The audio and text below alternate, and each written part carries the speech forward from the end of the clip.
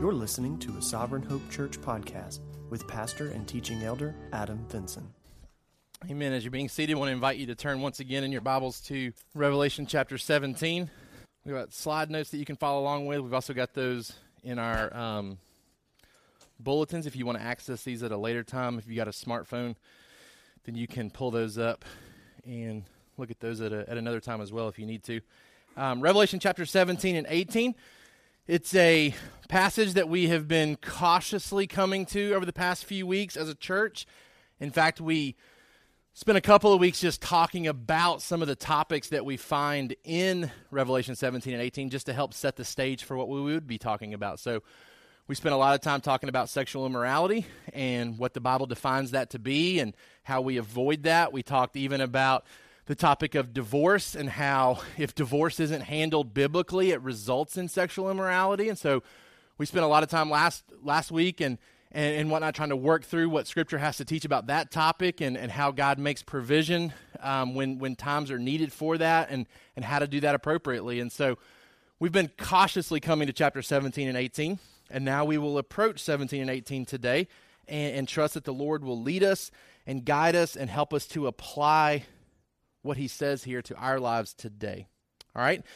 What I like to do here at our church, because we've got a lot of people visiting today, I try to summarize everything that I'm going to say to you in one sentence at the very beginning so that if you nod off or get distracted or something like that, you can at least come back to and say, okay, I know what he's talking about. I know where he's going with today's sermon, okay? So I'm going to give that to you today. Our summary sentence, everything that I'm trying to communicate and what we're going to try to unpack. The world is deceptively strong in seducing us to chase after everything but Jesus. But we have hope of victory if our names are written in the book of life and if we choose to separate ourselves from ungodly pursuits. For our kids, because we've got some kids that are younger in here today, their summary sentence, the things of this world are very attractive, but Jesus offers something that is better. The world is deceptively strong in seducing us to chase after everything but Jesus. But we have hope of victory if our names are written in the book of life and if we choose to separate ourselves from ungodly pursuits. I told you earlier when we read our text, and so if you're listening to the podcast right now at a later time, I would encourage you to read Revelation 17 and 18. We're not going to take the time to do that again right now. But I told you that ultimately what we have here is a tale of two cities. It's a picture of Babylon and it's a picture of Jerusalem that's going to come in the chapters after 17 and 18. There is a picture of two cities and what these cities represent and what these cities stand for and ultimately what these cities have to look forward to.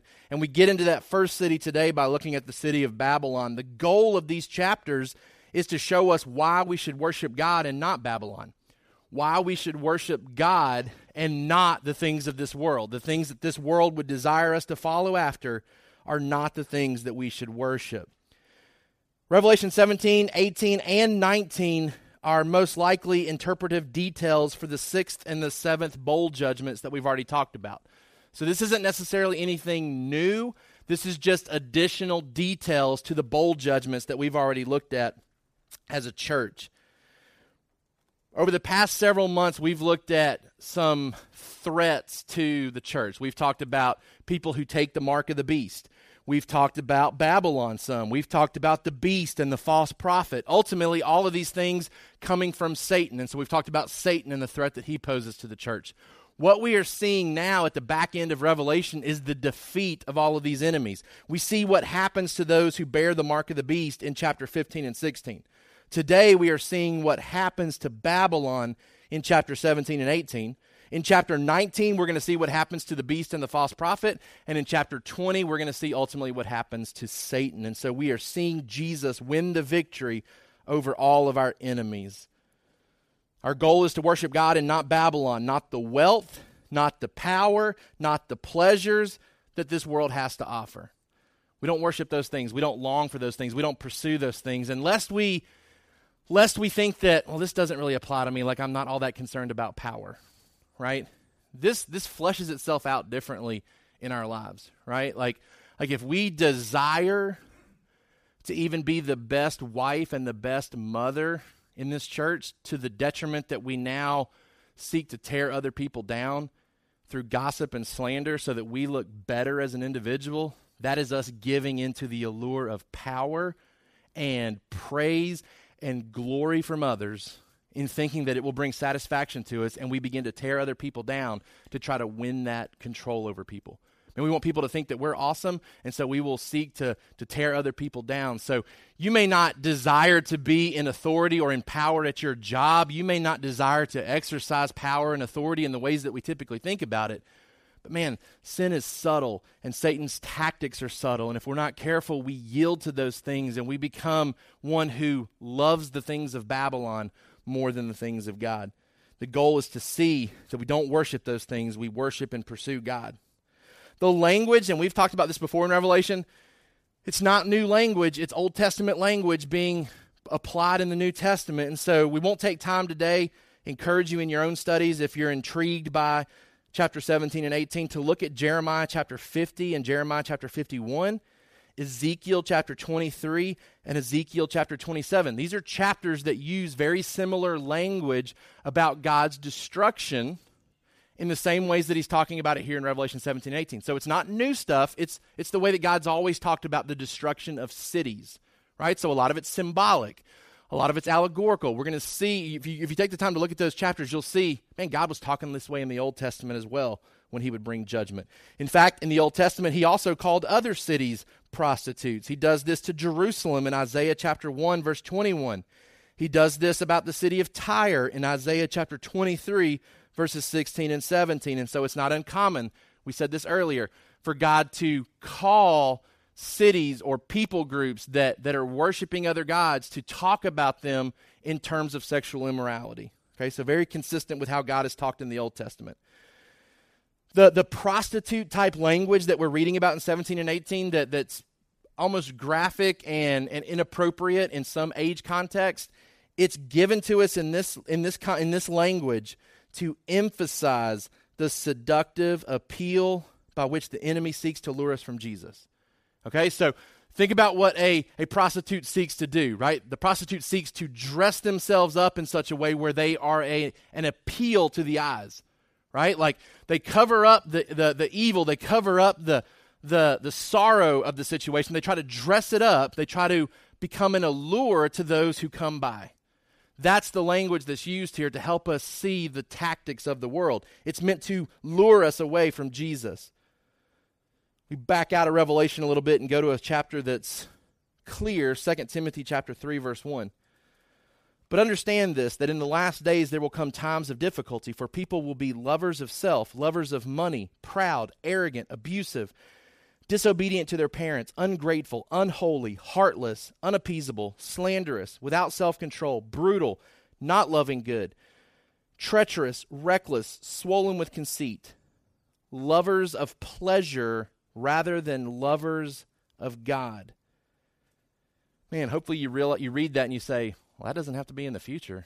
That's right now. Like I know people that fit this description, right? Like sometimes I fit this description. So it's coming, but it's also already here. People who love pleasure more than they love God. Paul warns us against that type of mindset in 2 Timothy 3. Babylon and the beast are talked about a lot in these two chapters. Some people would say this is an allusion to Rome, and we talked about this earlier, that Rome is certainly at play in the understanding of these two chapters, that Rome certainly fits the bill of this description. Even the idea of these 7 hills or 7 mountains that are mentioned here, Rome was considered a city of 7 hills. It also has a lot of emperors, and so we're told that these 7 hills also represent 7 kings, right? And so you can see the emperors in Rome's history and how they persecuted the church. So certainly Rome fits a lot of this description. Doesn't fit it perfectly, which is why I think that a lot of things are at play when we talk about Babylon and the beast. We're talking about real empires in the past, real empires to come in the future, but also real empires today as well, right? Systems that are against God, systems that are opposed to God. In fact, I would say I think that the beast and the picture of Babylon here, it represents cities where there is satanic deception and opposition to God. It's the total culture of the world apart from God. In fact, the text describes to us Babylon being the mother of all cities that fit this description, right? So you could fit North Korea into this, right? You could fit Planned Parenthood into this. You could fit the porn industry into this. You could fit the religion of Islam into this, right? The form changes as the years go by, but the essence remains the same, right? That it's opposed to God. It's opposed to the things of God. It seeks to ruin lives, seeks to destroy the church, seeks to draw people away from Jesus. The woman in the picture here represents seduction. She rides upon the beast, who represents persecution. These are Satan's two main weapons for destroying Christians: to seduce people and to persecute people to walk away from Jesus. We see a close connection between the woman and the beast by the fact that she rides upon him. An alliance between the seduction of the world and the tyranny of governments that would seek to persecute the church. This chapter is so confusing, and the seduction is so great that even for John to comprehend it, it takes a special effort. It says in John chapter 17, verse 3, "The angel that came to him carried me away in the spirit into a wilderness, and I saw a woman sitting on a scarlet beast that was full of blasphemous names, and it had 7 heads and 10 horns."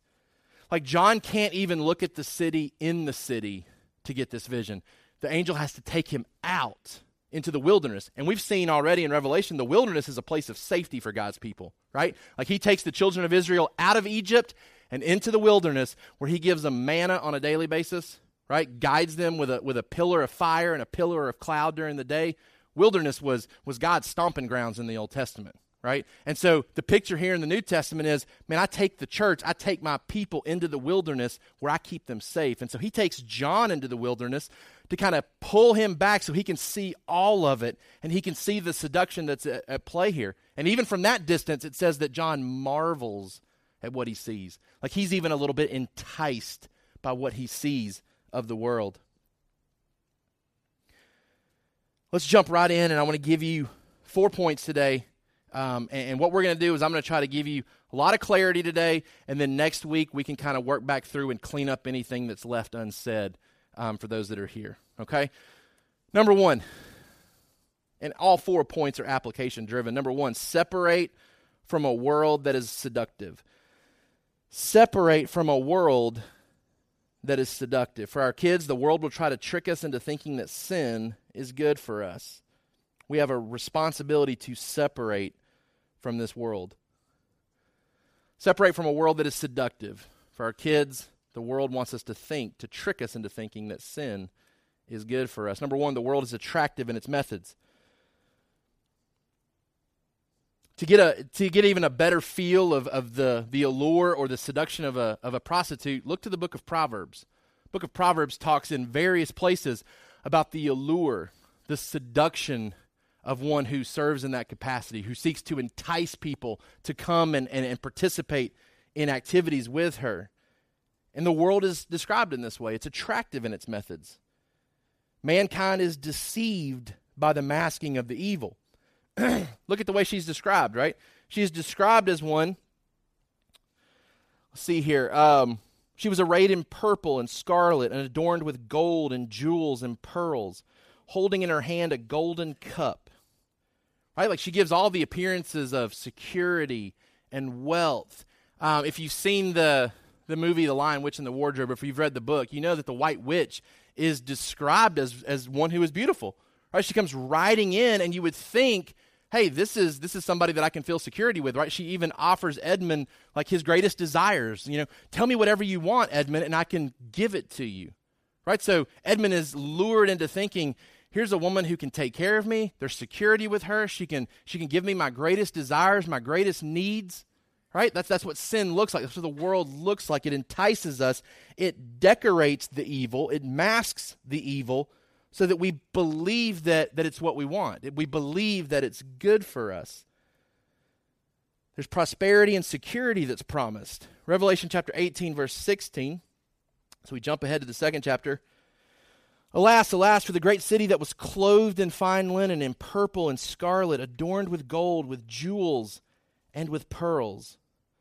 This beautiful picture of this one who brings death and destruction, right? Because back in chapter 17, she has this cup of gold, but it's full of abominations. It's full of the impurities of her sexual immorality. In fact, on her forehead, it's written, Babylon the Great, mother of prostitutes, abominations. She's drunk with the blood of the saints. You would expect the best cup or the most beautiful cup to come equipped with the best drink, right? For those of you that have maybe seen the old Indiana Jones movies, in the third one, The Last Crusade, they come to where they're trying to pursue the Holy Grail, and they come into this room, and there's just a room full of different kinds of cups, right? And there's beautiful ones that are adorned with jewels and gold, and they're very attractive. And so the man who's pursuing this for unwholesome reasons is looking for the Holy Grail so he can achieve immortality. And he picks what he believes to be the most beautiful cup out of all of them, right? And he drinks it, and it brings death upon him, right? And the irony is that it's the wooden cup, it's the clay cup, it's the one that doesn't offer much in looks that actually holds the key to life. This woman comes with all of the decor, all of the beauty, but she's masked the death that's behind her. We have to be prepared for a world that will make the things that it offers to us look very good, very fulfilling, and yet we'll find ourselves very empty if we drink. That cup it's full of sexual immorality. It's full of sports. It's full of hobbies. It's full of good things that we pervert.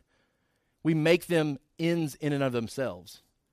See, God created all things so that we could enjoy Him. We could use things to point others to Him. One thing that God has given me in my life is a love for football. I love to coach football. And one of the reasons that I desire to coach football as a Christian is to point people to Jesus in my coaching. And one thing that I tell my guys constantly that I coach is that, hey, I give up time from my family to coach, and I want to be the best coach possible because I want our school's football team to be the best team in the state, because I want people in other schools who don't hear about Jesus every single day at their school to want to come be a part of Trinity, so they're in our Bible classes and in our chapel services and hearing things that otherwise they wouldn't hear. Right? Like, I want to use a good thing that God's given me, a love for football, and I want to use it for ways to glorify Him, to draw honor to Him. But if I become one who becomes very in love with football and football alone, man, I've abused the good thing that God has created, and it's become an idol in my life. And I'll share with you later how that's fleshed itself out before in me. But that cup is full of deathly contents, and we have to be careful when we drink of it. Mankind acts poorly based on poor judgment. He drinks of this, and he's intoxicated by the promises, the luxury, the pleasure, the security that's promised in Revelation 18:3. For all nations have drunk the wine of the passion of her sexual immorality, and the kings of the earth have committed immorality with her, and the merchants of the earth have grown rich from the power of her luxurious living. When we give into the things of the world, we become addicted to it, we become blind to it, and we become numb to the consequences of the things that it gives us. The world is attractive in its methods, and we need to be cautious and careful. Number 2, the world is effective in its methods. It's effective in its methods. It causes many to commit immorality with her. It causes people to run after things rather than God, and it exercises authority or enthronement over many peoples. It says in Revelation 17:15, she's described as one who sits on the waters, right? And then we're told what the waters are. She is basically pictured as being enthroned upon waters. What waters? Verse 15, the waters that you saw where the prostitute is seated are peoples and multitudes and nations and languages, right? The world's scope of influence extends to all corners of the earth, right? Like it encompasses the earth. Everyone is subjected to her seduction. Right? We're going to see, unless your name is written in the book of life, and unless you are actively trying to separate, man, you're going to give into this. You're going to be seduced by it, and you're going to drink the deathly contents of what the world offers. It exercises authority over many peoples, many multitudes, nations, and tongues. But the truth of the matter is that the church is victorious in its resistance. The church is victorious in its resistance. The Lamb will conquer, and His people will stand firm. One of the true things that we talked about earlier, one of the clear things that we talked about, It says, the beast that you saw was and is not and is about to rise from the bottomless pit and go to destruction. The dwellers on earth, whose names have not been written in the book of life from the foundation of the world, will marvel to see the beast, because it was and is not and is to come. It's people who have their names written in the book of life that ultimately will persevere during this time. Right? And we've said this in our church multiple times now, that Satan, in all of his great deception, doesn't deceive any true Christians. They don't buy it. They don't get seduced by it. Their names are written in the book of life, and they are preserved by Jesus' salvation. They are protected. And they're protected because they also go the second step, and they do what God calls them to do, and that's to separate from these things. This description of Babylon is given, and then God cries out in verse 4 of chapter 18, "From heaven, come out of her, my people, lest you take part in her sins, lest you share in her plagues. For her sins are heaped high as heaven, and God has remembered her iniquities." He says, come out from that. Separate yourself from that. When Jesus shows up and Jesus wins this battle, it says in chapter 7, verse 14, they will make war on the Lamb, and the Lamb will conquer them, for he is Lord of lords and King of kings, and those with him. Those with him also conquer. They are the called, the chosen, the faithful. The only way to win this war is to be with Jesus, to be aligned with Jesus. We were talking about a family member that we love dearly yesterday, and how she's in need of some things right now. She's had her world kind of rocked by sin, and she needs God's good favor upon her life right now. And we were talking about how to help her, and I shared with some of my family members yesterday. I said, here's the thing that we have to realize is that sexual immorality is being harbored within this family right now. We cannot expect God's good favor. We cannot expect God to take care of her and bless her to the fullest when there is known sin that's being tolerated. Like, we're not with Jesus in this alignment right now. That this family's not with Jesus, and it's being with Jesus that conquers this war. It's being with Jesus where we can be guarded and protected. Our names are written in the book of life. We separate ourselves from this type of evil. This same call to separate is echoed in the Old Testament in Jeremiah 51:45 and in 52:11. Both of these places in Jeremiah, God is calling out to his people to separate from physical, literal Babylon back then. He's calling them not to participate in her sins so that they don't bear her judgment. There's some clearer passage in the New Testament about how to do this. In 1 John chapter 2, verse 15.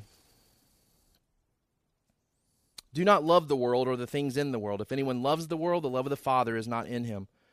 For all that is in the world, the desires of the flesh and the desires of the eyes and pride of life is not from the Father, but is from the world. And the world is passing away along with its desires, but whoever does the will of God abides forever. These three verses are a great summary of Revelation 17 and 18. That we don't love the world because the world is passing away. The world is going to be judged. Don't love the world, the things of the world. Don't love the things that are enticing about the world. Love God. To love the world is to not have the love of the Father in you.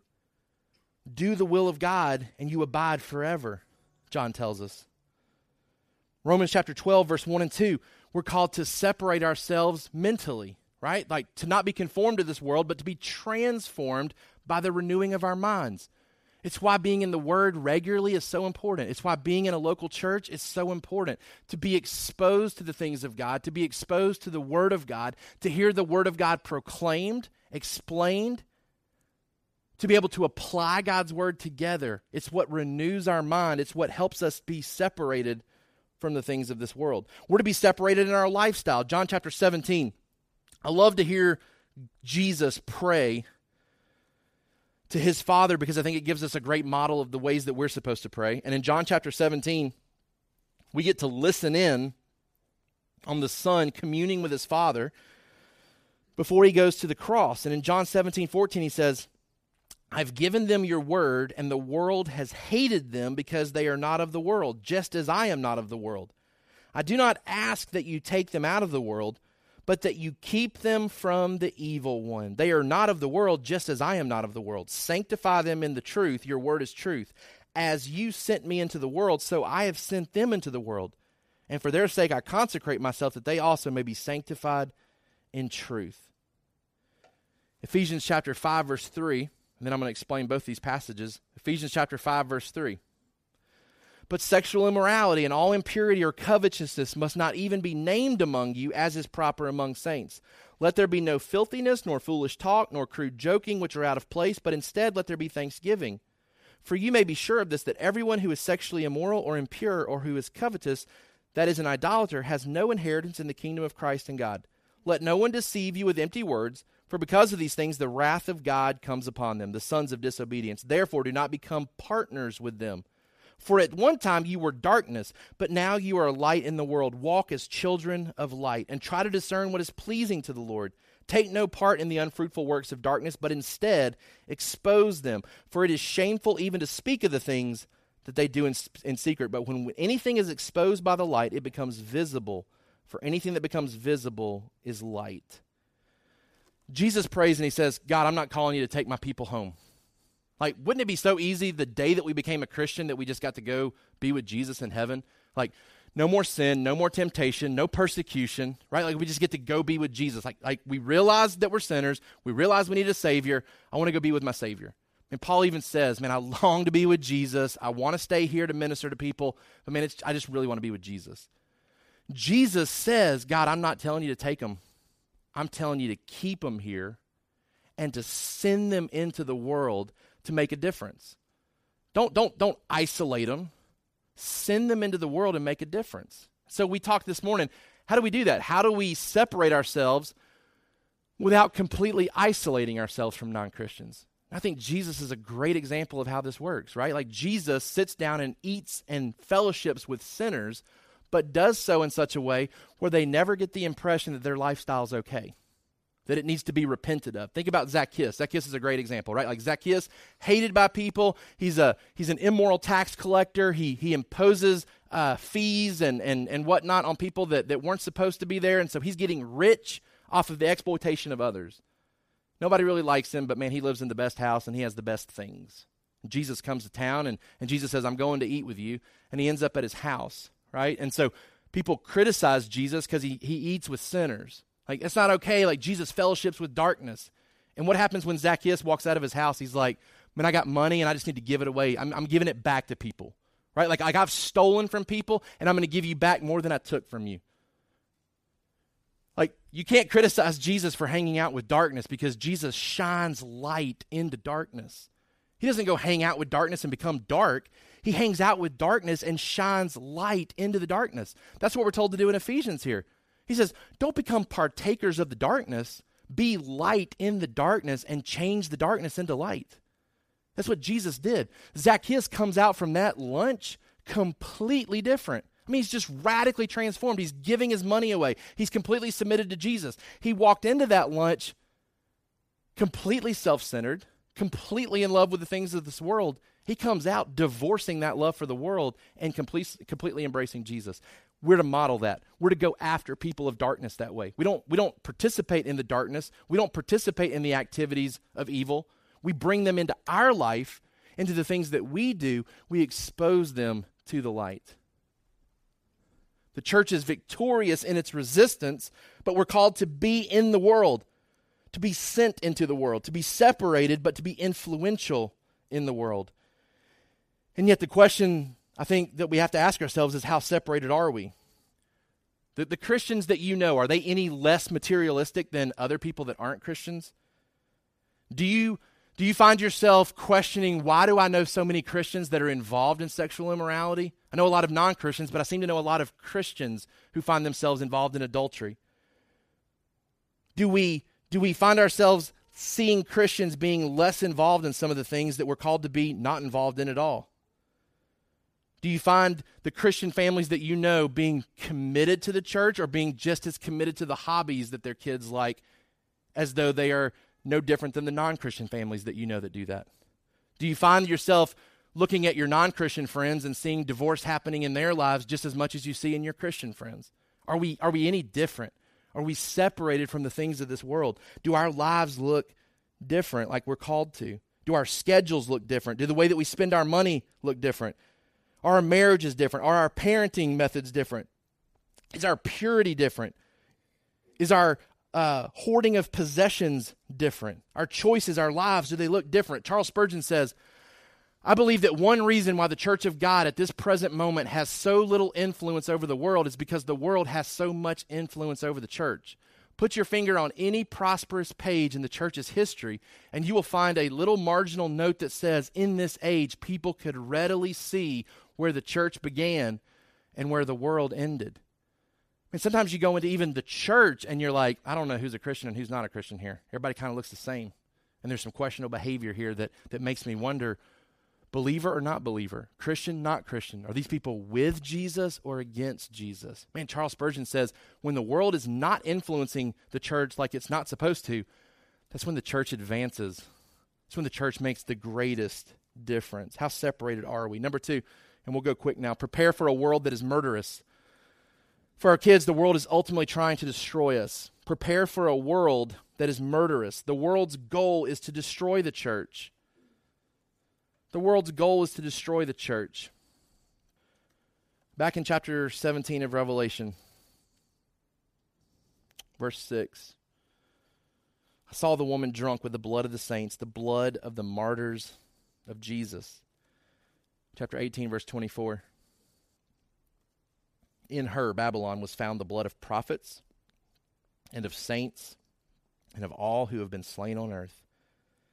She finds pleasure in the death of the saints. The world wants to destroy the church, but it also wants to ruin just about everybody's life. It says, judgment is coming upon her. For your merchants were the great ones of the earth, and all the nations were deceived by your sorcery. Man, the world has sold goods that were unfulfilling to the buyer. The world has deceived people with untrue promises. It's used sorcery to convince us that it can meet our greatest needs. And people have bought it or rejected it. For the rejectors, the world seeks to kill Christians. For those that buy it, it leads to their death. It says, all who have been slain on earth were found in her. She is the reason for their death. She leads them to death. We know from Scripture that sin, the wages of it, is death. Prepare for a world that is murderous. Man, the things that the world offers kills us. The gold cup of her abominations, it will kill us. Number 3, remain on guard for a world that is resilient and organized. For our kids, the world will keep trying its best to defeat us. It doesn't go away. It doesn't stop. Here's the difference between Jesus and the beast. In Revelation chapter 17, let's see here. I think it's verse 8. Yeah. The beast that you saw was and is not and is about to rise from the bottomless pit. If you've been with us through Revelation, you know that sounds kind of familiar because Jesus is described as the one who was, who is, and who is to come. The beast here is being described a little bit differently, right? He's the one who was, who is not, and who is about to come up. It's a counterfeit Jesus. This beast is about to come up. Jesus is coming down from heaven to get his people, right? This is coming up from the abyss. He was, he is not, and he is about to come. The idea here, Jesus is eternal. He's the one who was, who is, and who is to come. The beast is one who was, who is not, but is about to come. The idea here is that, like we've said, the beast keeps popping up throughout history, right? But in different formats. The same Jesus that walked with the disciples is the same Jesus coming to get us one day. No difference there. Same Jesus. The Antichrist changes throughout history. The persecuting governments change throughout history, right? Like Nazi Germany is down, but communist China is up, right? So the beast is still here, but not the same beast, right? Like there used to be a beast, and now he's not anymore. But these other beasts keep popping up, and so the idea here is that we still get the same essence, the same seduction, the same persecution, but in a different format. Jesus is eternal. The beast is not. The beast keeps popping up, but in different formats. That's the idea behind that language there. Was, is not, and is about to come. The beast appears defeated. He appears as defeated and reappears in a new form throughout history. The succession of kings that we even read about, these kings that continue to pop up, it's a reminder to us that the seduction and persecution will keep coming. We also find that the world and its leaders are working together in their evil pursuits. There's unity in their purpose. Look at the end of chapter 17. It says, the 10 horns that you saw, verse 12, are 10 kings who have not yet received royal power, but they are to receive authority as kings for 1 hour together with the beast. These are of one mind. They hand over their power and authority to the beast, and they will make war on the Lamb, and the Lamb will conquer them, for he is Lord of lords and King of kings, and those who with him are called and chosen and faithful. The angel said to me, the waters that you saw where the prostitute is seated are peoples and multitudes and nations and languages, and the 10 horns that you saw, they and the beast will hate the prostitute. They will make her desolate and naked and devour her flesh and burn her up with fire. So you have unity in their efforts, and then all of a sudden the world kind of turns on itself. It says that the beast goes after the prostitute and begins to destroy her and ravish her. And why is that? Verse 17, because that's what God wants. And that's always what's so great about Revelation, is that when we read about it and we read about what's happening, it's exactly what God wants to happen. It says, for God has put it in their hearts to carry out the purpose of being of one mind and handing over their royal power to the beast until the words of God are fulfilled. It's part of God's plan. The world and its leaders are working together in their evil pursuits, and they're completely submitted to God's purposes. Remain on guard for a world that's resilient. It keeps coming back, and it's organized in its efforts. Take comfort that it's organized according to God's plan, though.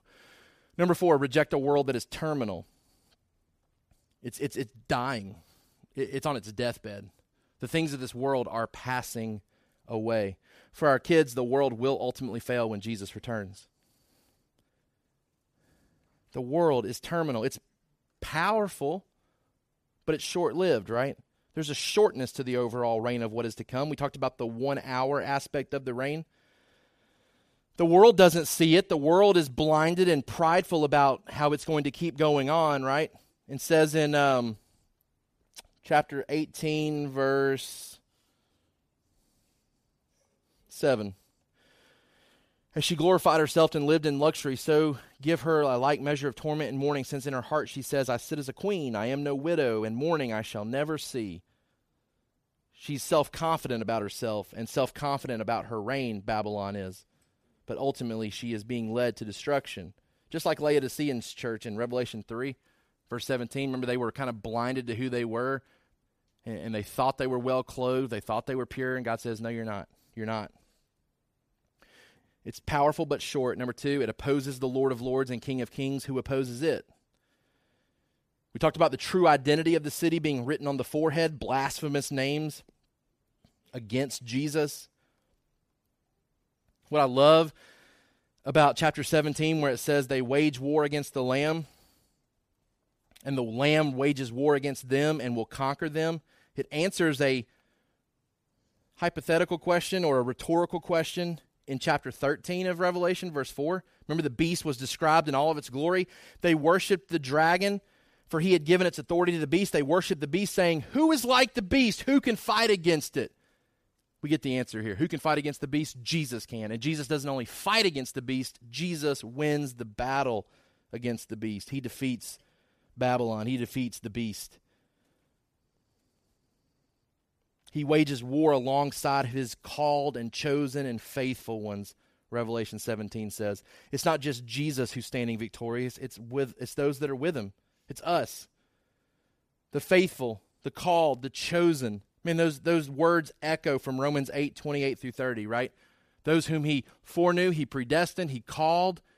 He keeps them persevering to the very end. Nothing can separate them from his love. Right? Ephesians chapter 1, verse 4 talks about us being chosen in him. Man, Jesus calls us and he keeps us faithful to him, and we stand victorious with him. Number 3, it's self-destructive and cannot last. The beast and the kings turn on the prostitute and they destroy her. The only victory they can win is a victory against themselves. Man, the idea here is that they've basically used her up to the point that they've realized it's unfulfilling. We've used her up. There's an emptiness to it, and I almost hate it. Hold that idea, because that's what I'm going to close with. They've used up the world. They've found it unfulfilling to the point that they almost resent it and hate it now. Babylon becomes desolate. 18 verse 2. Look at Isaiah 13, Isaiah 34. You'll see some of the same language. She becomes desolate. She loses her influence.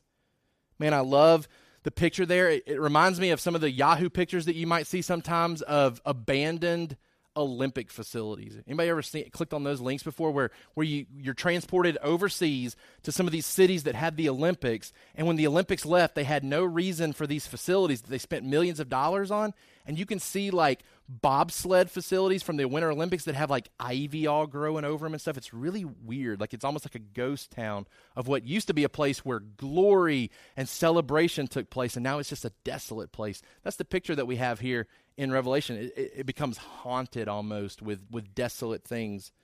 And I love the fact that it's described as the merchants can't sell the goods anymore, that it's no longer seductive. And I want to point out one point here at the very end. Of all the things that they're trying to sell, one thing that really stood out to me that will not be bought anymore. It says in verse 13, cinnamon, spice, incense, myrrh, frankincense, wine, oil, fine flour, wheat, cattle, sheep, horses, chariots, and slaves. That is human souls. Man, the promise here is there's coming a day where slaves will not be sold anymore. We won't have to worry about the type of slavery that we still hear about today. And it's been brought to our attention, even the sex slavery that's taking place around the world today. There's coming a day where even if you had the slaves, nobody's interested in buying them. Like the seduction is gone when Jesus comes back. It's a beautiful picture. Talked about it falling in a relatively short time. Final judgment comes. Babylon's sins have reached heaven, chapter 18, verse 5 says. Remember back in Genesis, the Babel area, remember they tried to build the tower to heaven and God thwarted their efforts? They actually fulfill their goal here. They make it to heaven. And 18:5 says their sins make it all the way to heaven, and he brings judgment, appropriate judgment upon them. The destruction is described in terms of a millstone being cast into the sea. It's a beautiful picture because you don't go retrieve a millstone from the ocean. It's too heavy. The cost of doing so is just too expensive. That's why so many ships stay buried in the ocean, right? Because the cost to try to resurrect those things is just not worth it. The picture here is that the angel throws the millstone into the ocean, and it's a picture of the destruction that comes upon Babylon, to the point that there's no more singing in Babylon, there's no more craftsmanship in Babylon, no more marriage, no more light, no more anything in Babylon. It's been completely judged. The application for us, what do we walk away from this with? Like, we've seen that the world is seductive. Man, I want to leave you with this thought. Determine what you love most about this world. Determine what it would look like to love it too much. And then tell someone, for those in our church, tell someone in your accountability group. If you're not a part of our church, tell someone that's important in your life so they can effectively warn you if you allow it to get to that point. That's a bold application because you're really putting yourself out there. You're saying, hey, I could be prone to do this, and if I ever do this, I need you to call me out for it and call me back to a right perspective. I told you I wanted to end with personal application for me. I told you that I love coaching football. I love it. I love watching football. If I'm not careful, I would completely immerse myself in football, which is kind of silly because it's a game, right? Like sometimes I have to remind myself that I'm distraught over college students in Athens, Georgia that lose a football game on a Saturday afternoon. It's like, why do I care? I don't know why I care, but I do. And I love to coach football. And when I set out to coach football as a Christian about 7 years ago at Trinity, my motivation, the reason that I wanted to do it was to invest in young men because it kind of got me out of the classroom and in a more relaxed setting where I could pour into their lives. And I already told you before, I wanted to see people come to Jesus through football. I wanted to see our football program become so successful that people from outside of our school wanted to come enroll in Trinity and hear about Jesus. That was my two motivations. And I wanted to win a lot of games so that people wanted to come hear Jesus. Last year, a few months, so a little over a year from today, I was offered the offensive coordinator position for the varsity football team. And it was like, man, like this is the big time. Like I've been coaching middle school football, which is great, but man, this is the big time. Like I'm moving up in the world. And so I readily accepted it. Don't know that I really thought through what potential dangers were there from a sin standpoint. Certainly thought through the dangers of the scheduling standpoint. I don't know that I ever thought through the dangers of what it could do to my heart. Okay? So I take this job, and immediately I become immersed in a desire for self-glory. Like I want people at our school to think I'm really good in this position. I want dads to think that I know what I'm doing. And very quickly, we get into the football season, and my goal becomes on Friday nights to have dads patting me on the back on the football field after a game. Like it's what I'm consumed with. So throughout the week, it's game plan, because I want dads to pat me on the back at the end of the game and say, man, you're awesome. Like you're the best coach here. And that becomes my focus. And so throughout the season, like we lose the first two games and there's not a whole lot of patting on the back, right? And so like I go back to the drawing board and I'm like, man, I got to fix this. Like I got to fix this. And so I start pouring time and attention into getting better. And so then we start winning, and we start winning a lot. And we start winning by like 30 and 40 points, and like the pats on the back just keep increasing. Like my family's having to wait to see me because I got so many dads patting me on the back. And it feels great, right? It feels awesome. And then we get into the playoffs and we lose the championship game. We're like 4 yards from winning a state championship, and we just can't get the ball in the end zone. And I remember sitting in a deer stand, which is another thing that I love to do. I'm sitting in a deer stand like a couple of days afterwards, and there's been so much self-glory from the season, right? There's been so many pats on the back, and I feel empty. I basically feel completely empty in this deer stand. And I'm like, how can I feel so empty when we were just yards from winning a state championship? And I almost resent coaching football just like the prostitute is resented in this chapter, right? Like we've purchased everything from her, and it's unfulfilling, and so now we hate it, and we want to just wipe her out. Like we want to get rid of her. And I went through a season where I was just like, I don't even know if I want to coach football anymore. Like I almost hate it right now. It's not done what I wanted it to do. It didn't bring me the self-glory that was not fleeting, right? Like pats on the back came on Friday night, and then Saturday morning people have forgotten. And so I had to step back for a couple of months and reevaluate. And I went to my head coach and I said, I can't do this anymore. I can't be the offensive coordinator. I want to go back to like a lower level coach that doesn't get a whole lot of glory, because I want to go back to investing in boys and in young men and pouring into them about Jesus. And I want to see our program be successful, not so that I get the glory, but so that people come and hear about Jesus again. That's an example for me, how I took something that I loved and was using it for good purposes and became completely in love with it to my own detriment. And I loved it in an unhealthy way and became convicted over it. And so I want you to do the same. I want you to evaluate what are some things that you love in this world that you could very easily love too much. It become damaging to you. Go ahead and picture what that would look like so that you can communicate it to somebody else so they can come get you if that happens, right? Like I had never communicated to my accountability group, hey, football becomes an idol for me if it starts to look like this. Had I communicated that to them, they would have been more aware, hey, things have gone awry in Adam's life. Think about what it could be for you that you could love too much. You could become seduced by the promises of it. Share it with somebody else so you can avoid it. From our family worship question standpoint, what are some ways our family needs to be careful in loving the world too much? Man, this is a great way for you to evaluate your calendars, your schedules. Like, what are we doing as a family?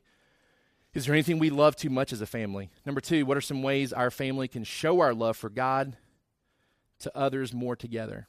How do we show our love for God to others more together as a family? Okay? I'm going to pray for us. I'm going to let you guys go get ready. We're going to sing one song, and then as soon as we're done singing, we're going to all, if you got kids in the nursery, go grab your kids. We're going to go outside and watch Ava Turner be baptized. Let's pray together. God, we thank you so much for your word. We thank you for the clear warnings in Scripture about our responsibility to separate from the things of this world. God, I pray that we would heed that warning, that we would see that the things of this world leave us empty. When we drink from that cup, as beautiful as it looks, it promises so much. God, help us to realize that it will cause us to resent the things that we love so much because they will not fulfill us. Help us to remember you give us things to enjoy you, not so that we can enjoy the things. God, convict us. Help us to evaluate our lives. Help us to apply this, not to just be mesmerized by 17 and 18 and how confusing it is and some of the crazy things that are talked about. Help us to see the real life application, that we don't need to love this world, that if we do, the love of the Father is not in us. Help us to strive for purity in our lives. It's in Jesus' name that we pray. Amen. Thank you for listening to the Sovereign Hope Church podcast. We trust that you've been encouraged by the word. For more information about our church, please visit our website at www.sovhope.org. Again, that's www.sovhope.org.